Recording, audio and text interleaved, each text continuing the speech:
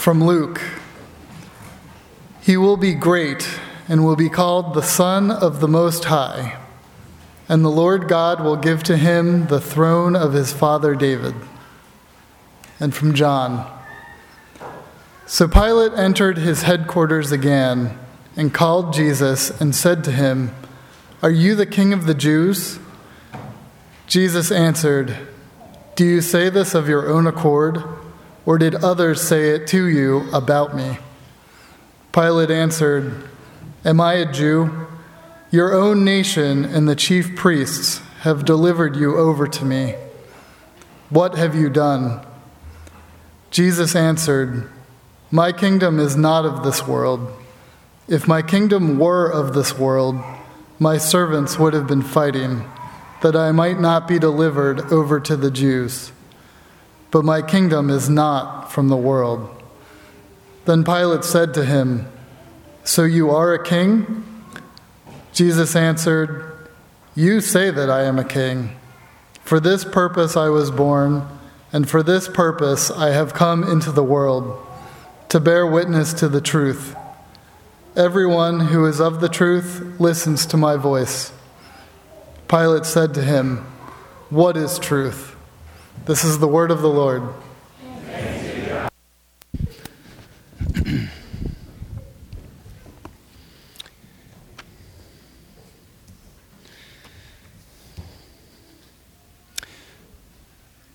Well, good morning. It's really great to be with you this morning. This is not a test of the emergency broadcast system. This is the actual emergency. Mark's not feeling well, so I got the call this morning, and providentially, my assistant has been preaching this month over at New City, so I'm available and glad to be here with you. I'm actually scheduled to be here with you in January, like the 19th, I think, so I'm a little early, but hopefully you won't mind getting a double dose within 4 weeks of what I have to bring you from God's Word. Today's passage, or I should say passages, begin in Luke 1 with the announcement of who this Jesus that we're celebrating at Christmas time will be. He will be called the Son of the Most High, and God will give him a throne, the throne of his father, King David. But then the second passage we're looking at is from later, much later in Jesus' ministry, really toward the end of his earthly ministry, where he's brought before this Roman governor who in many ways is actually a king, and he asks Jesus, "Who are you? What is it you're here to do?"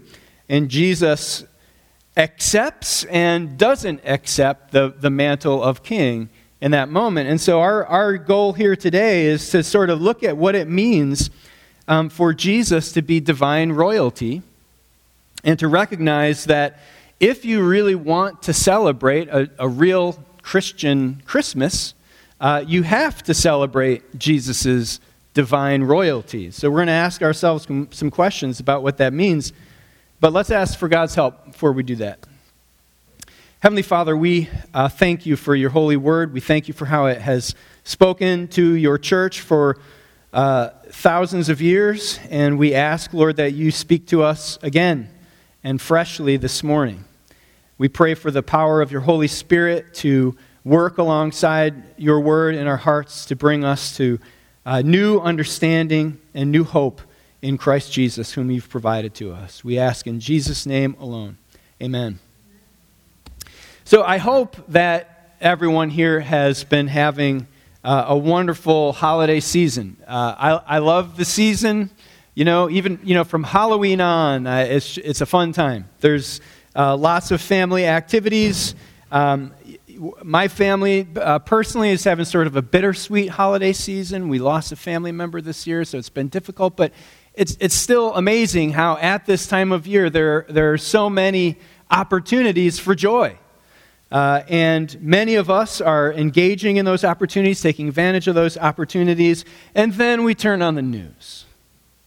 And what we often see in the news is in many ways sort of a cause for emergency in our lives, or at least we were brought up short and we say, oh my gosh, I can't believe what's happening, right? Maybe you've heard, maybe you followed last year, but maybe you heard about it again this year, that the Satanic Church, okay? The Satanic Church has set up their memorial, their holiday memorial again at the State House in Illinois, right? Last year was the first year they were given this opportunity and they took it. And this satanic monument is a representation of Eve holding the apple with a serpent climbing up her arm. And it says, there's a placard on the monument that says something like, knowledge is the greatest gift. And there's a thank you to the United States government for making it possible for all faiths to be represented during the holiday season. Now, you can get upset about that. It's okay. We can all have opinions. You can get worried about that. You can have all your kind of Christmas dreams and hopes kind of ripped away from you as you watch the news report and watch the commentary. But I have some bad news for you if you're in that situation. And that's this. This little fledgling group of creepy academics has not done nearly as much harm and damage in the world to the message of truth than the church that's been around for thousands of years. Through inquisitions, stake burnings of each other, ethnic cleansing, etc. The list goes on, and I don't need to outline all that for you.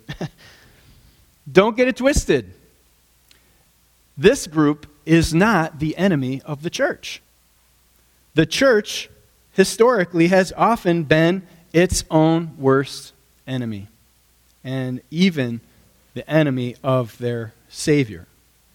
So let those Satanists have their little display, and we can move on to discover what the gospel is and what it means, and really answer the question that humanity does have, which is, can the wisdom presented to us in God's Word about Jesus ultimately provide the kind of help that mankind needs to survive? Right? That's sort of the contention of this group. They say knowledge is the greatest gift, right? And this is a testimony to a rationalistic, scientific, barely scientific view of life, they would say.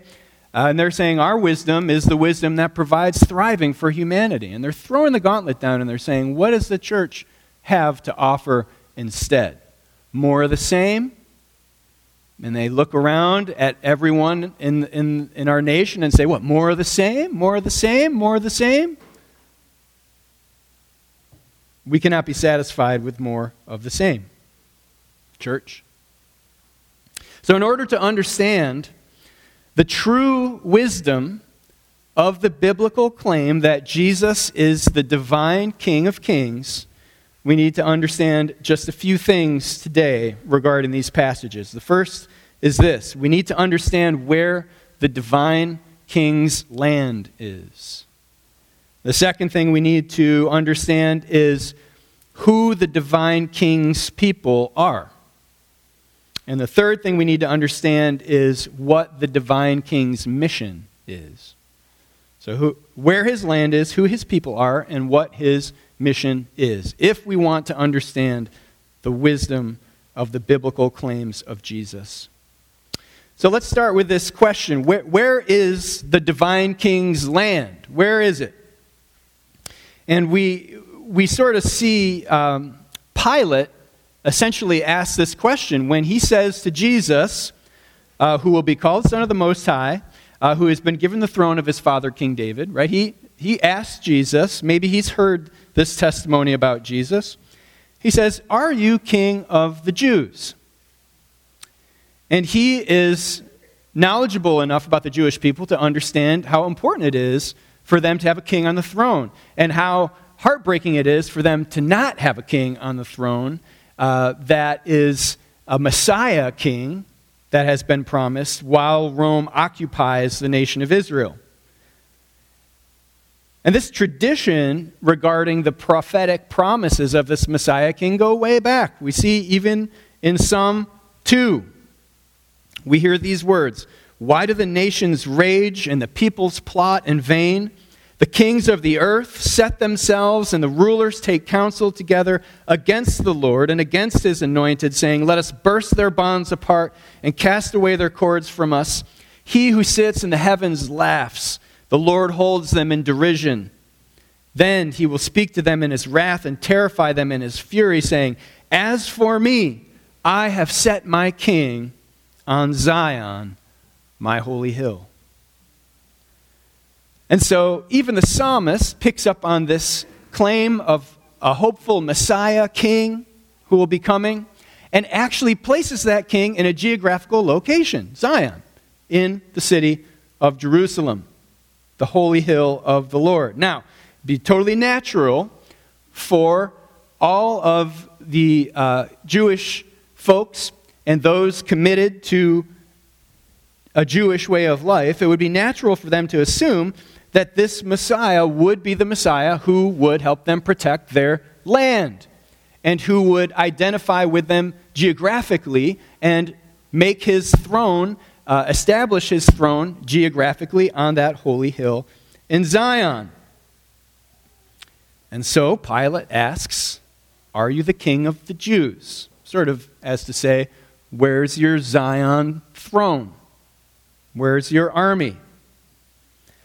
But what Pilate has missed, and what most of the spiritual luminaries of that time period missed, was that there was a shift in the expectation of who the Messiah would be and what the Messiah would be. So later in Scripture, in the book of the prophet Isaiah in chapter 9, we read this familiar passage. "For to us a child is born, to us a son is given, and the government shall be upon his shoulder, and his name shall be called Wonderful Counselor, Mighty God, Everlasting Father, Prince of Peace. Of the increase of his government and of peace there will be no end, on the throne of David and over his kingdom, to establish it and to uphold it with justice and with righteousness from this time forth and forevermore." And so we read in this passage, and there are many more like it, of a royal, divine Savior whose kingdom has no borders or boundaries. It extends around the globe and extends back into history and forward into the future, and is not located on a mountain and cannot have borders drawn around it. Pilate's missed this. The spiritual leadership has missed this. And so when this supposed Messiah, Jesus, from Pilate's perspective, is asked, "Are you the king of the Jews?" what he's missing causes him really to be asking, "Are you the king of the Jewish lands? Do you rule the Jewish lands? Have you come to win them back?" And you'd think that a Messiah who is familiar with this tradition would say, "Hell yes, I'm the Messiah. I'm here to take it back." That's what you would expect. But Jesus, as is his way, answers sort of the question and says, "My kingdom is not of this world." My kingdom is not of this world. He won't let Pilate confuse his kingship with national identity or national borders. He's telling Pilate that his rule extends further than Rome and deeper into history and deeper into the future than Rome could have ever or would ever hope. His kingdom extends within, through, and past any nation ever established on this planet that he created. And instead of taking the opportunity to talk about nations and borders and armies and conquests, he goes on in verse 37 of John 18 and says, "For this purpose I was born, and for this purpose I have come to the world, to bear witness to the truth." We might say, to bring divine wisdom. And so if he comes to bear witness to the truth, And this truth is for all creation, and all creation will be equally subject to his rule. What does that mean for us as the church today? What does it mean when the satanic temples of the world behave in the ways in which they're behaving right now? What does it mean for us as they ask us, is Jesus really the King of the Jews? Here's what it means, and it takes some course correction for the church. First of all, it means that nationalistic efforts on behalf of any church of Christ have no place. No place within the gospel of Jesus Christ, whether it's America, Asia, Africa, or even Israel. There is no nation which bears the name of Christ. Christ bears his own name, and the nations tag along. That's the plan. Secondly, where nationalistic efforts must cease, global efforts must begin. Any attempts that the churches of Christ around the world can make to understand their foreign counterparts, to work cross-culturally, to share their struggles together, literally, to learn from them, all these attempts ought to be made to show forth the vision and the wisdom of the glory of Jesus Christ, the King of the Jews. That is the wisdom of God that the church needs to claim, particularly as we celebrate Jesus' advent at Christmas. Well, that's where Jesus' reign is, our divine King. But who are his people? That's the second question we've got to ask ourselves. Who are King Jesus' people? Pilate asked him, "Are you the king of the Jews?" He's not just talking about a nation, he's talking about a group of people. And there's a lot of reference in this passage to the Jewish people. There's a reminder here, if you didn't know, of Jesus' Jewish ethnicity, Jesus' Jewish thinking, and Jesus' Jewish environment. That's striking if you're new to the Christian faith. It's striking, particularly if you're part of a Christian tradition that doesn't openly acknowledge that truth about Jesus. But what is most striking is that Jesus, in this passage, distances himself as far as he possibly can from the Jewish people themselves. Humanly speaking, Jesus sets himself apart from his own ethnic group. In verse 36, he says, "My kingdom is not of this world. If my kingdom were of this world, my servants would have been fighting that I might not be delivered over to the Jews." He's taken himself out of the equation. He says, I'm not one of them. And if my kingdom were a kingdom over them, they'd be fighting to save me. Jesus is saying that even though he's Jewish, he does not bring a Jewish message. He brings a cosmic message. He brings a message for all of creation. He brings a message that gives life and hope. If it were a Jewish message, the Jewish people would have protected him. Likewise, if it were a Roman message, the Roman people would have protected him. But the wisdom that we learn here as the Church of Christ is that messages that are primarily based on ethnicity or nationality are by nature substandard messages and unfit for the King, the divine King Jesus. There's no good news in that message. There's no good news that we find hope in our ethnic background or our ethnic traditions. It's a lie. It's a lie that the church has believed in every nation and in every generation. And Jesus comes to smash that lie beneath his heel. He says, "For this purpose I was born, and for this purpose I have come into the world, to bear witness to the truth." So if he comes to bear witness to the truth, and the truth is that there is no preferential treatment based on ethnicity, what does that mean for us? What does that mean for the global church, who has this great divine cosmic king?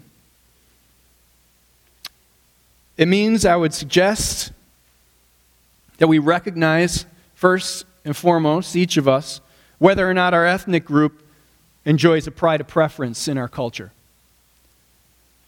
It's an important step in our journey of faith as individuals. Does my ethnic group enjoy pride of preference in my culture?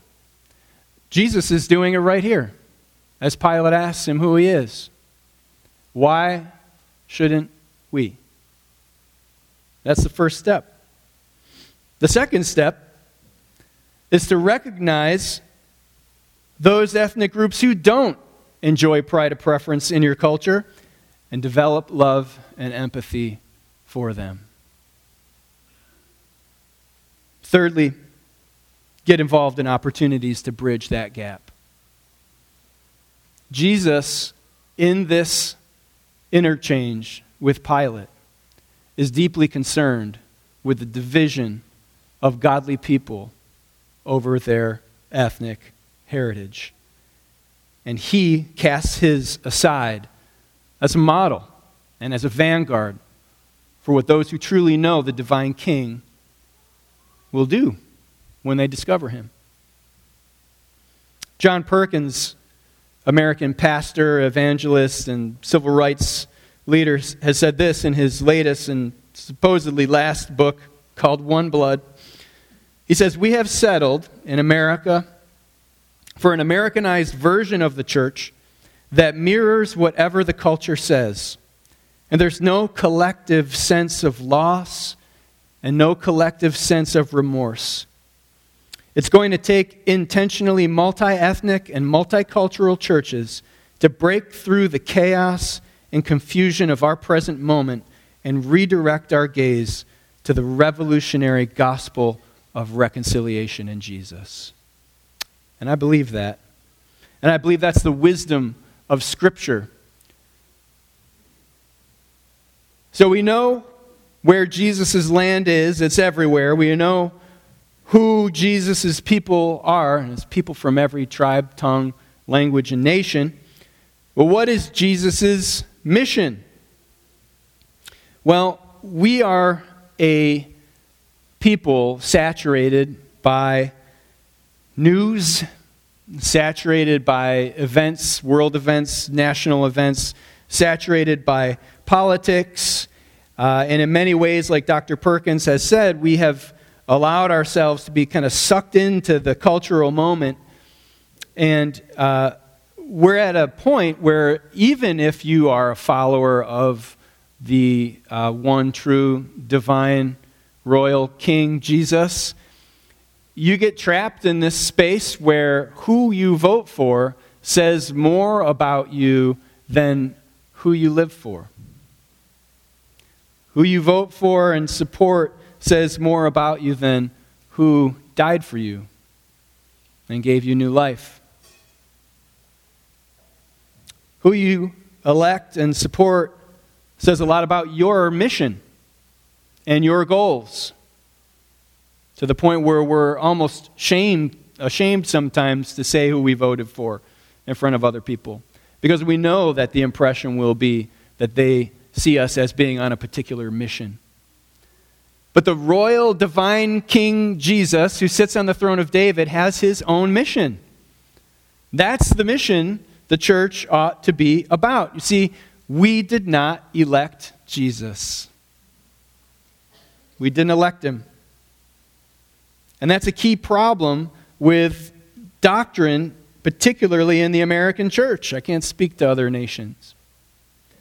We've let our political climate influence our view of God to the degree that it's hard to pull the two things apart. Our elected officials have a mission: preserve, protect, and defend the Constitution of the United States of America.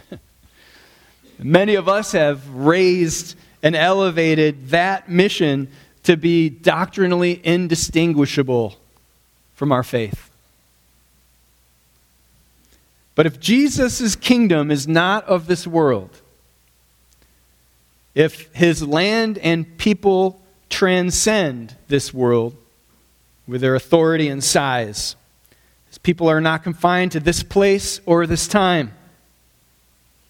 Pilate is starting to get the point as he interacts with Jesus in this moment. Pilate's like, well, what are you even here for? Why are you here? Jesus says, for this purpose I was born, and for this purpose I've come into the world, to bear witness to the truth. Pilate's response to Jesus' claims ought to be, well, tell me the truth. I want to know it. I want to believe it. And Jesus is saying, I have. I told you who I am. I told you where I rule. I told you who my people are. And all that's left is for you to believe it. I've offered this to you, but you're rejecting it. Jesus is essentially saying to Pilate, and acknowledging, recognizing in Pilate, Pilate is asking Jesus for reasons to elect him. He says, give me your best stump speech, Jesus. Tell me why you ought to be king of the Jews. But you can't elect a king. You cannot elect a king. And Jesus' sole mission is to establish his kingdom. And so how does that help us? How does that help us today as the Satanic Church demands a higher wisdom than the one they have to offer? What kind of wisdom is this? This kind of wisdom runs against the logic of the world as it relates to power and what power is.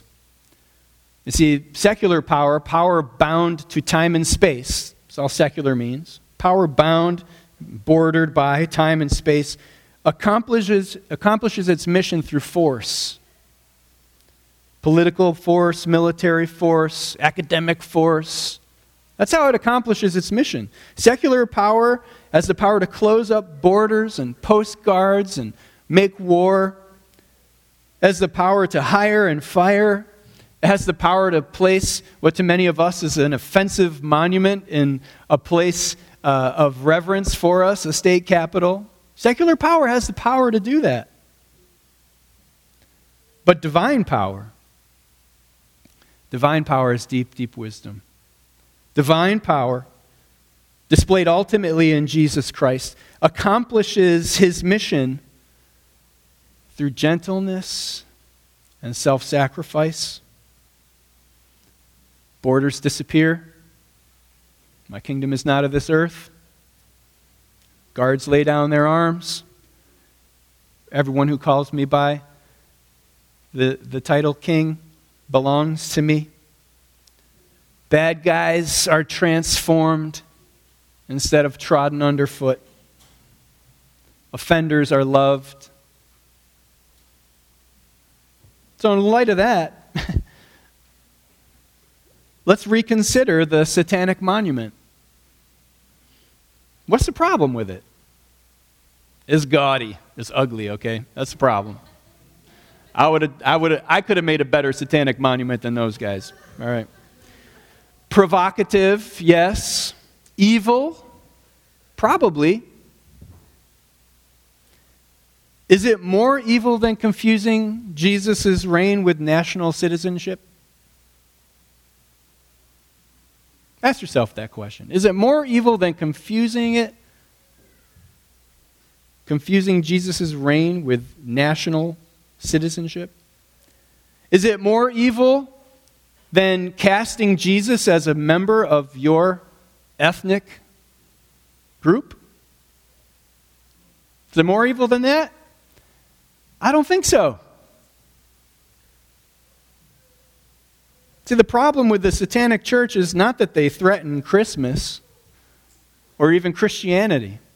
The problem with the Satanic Church is those men and women are going to hell if nobody tells them about Jesus. That's the problem. Don't get your feathers ruffled over the little things. There are people who don't know the wisdom of God, that don't understand what the Bible teaches. And the church, too often, rubber stamps what the culture teaches about Jesus rather than giving the culture the true doctrine of salvation through faith alone and Christ alone. If our King's mission is to save people who are believing a lie with the truth, which we see in his interchange with Pilate, we're not in a battle to save Christmas. We're in a battle to save souls. That's the reality. Let them have their display. It's a reminder to us of how deeply the world needs Jesus, in case you forgot.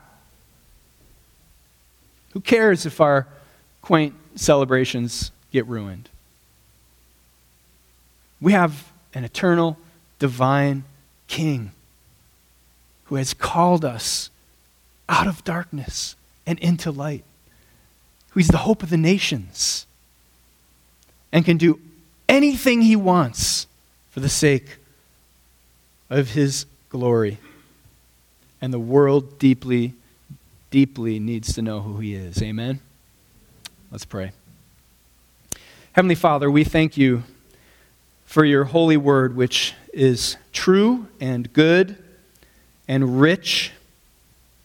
We thank you for preserving it for us over these thousands of years so that we can enjoy it and feed on it and be strengthened by it. God, we pray that you help us to have a heart that is oriented toward those who don't know you. Lord, we pray that we would have a heart and a desire to present the pure gospel of Jesus Christ to those who desperately need to know him. Lord, we ask that you change us and refresh us and make us new. And we ask all these things in Jesus' name. Amen.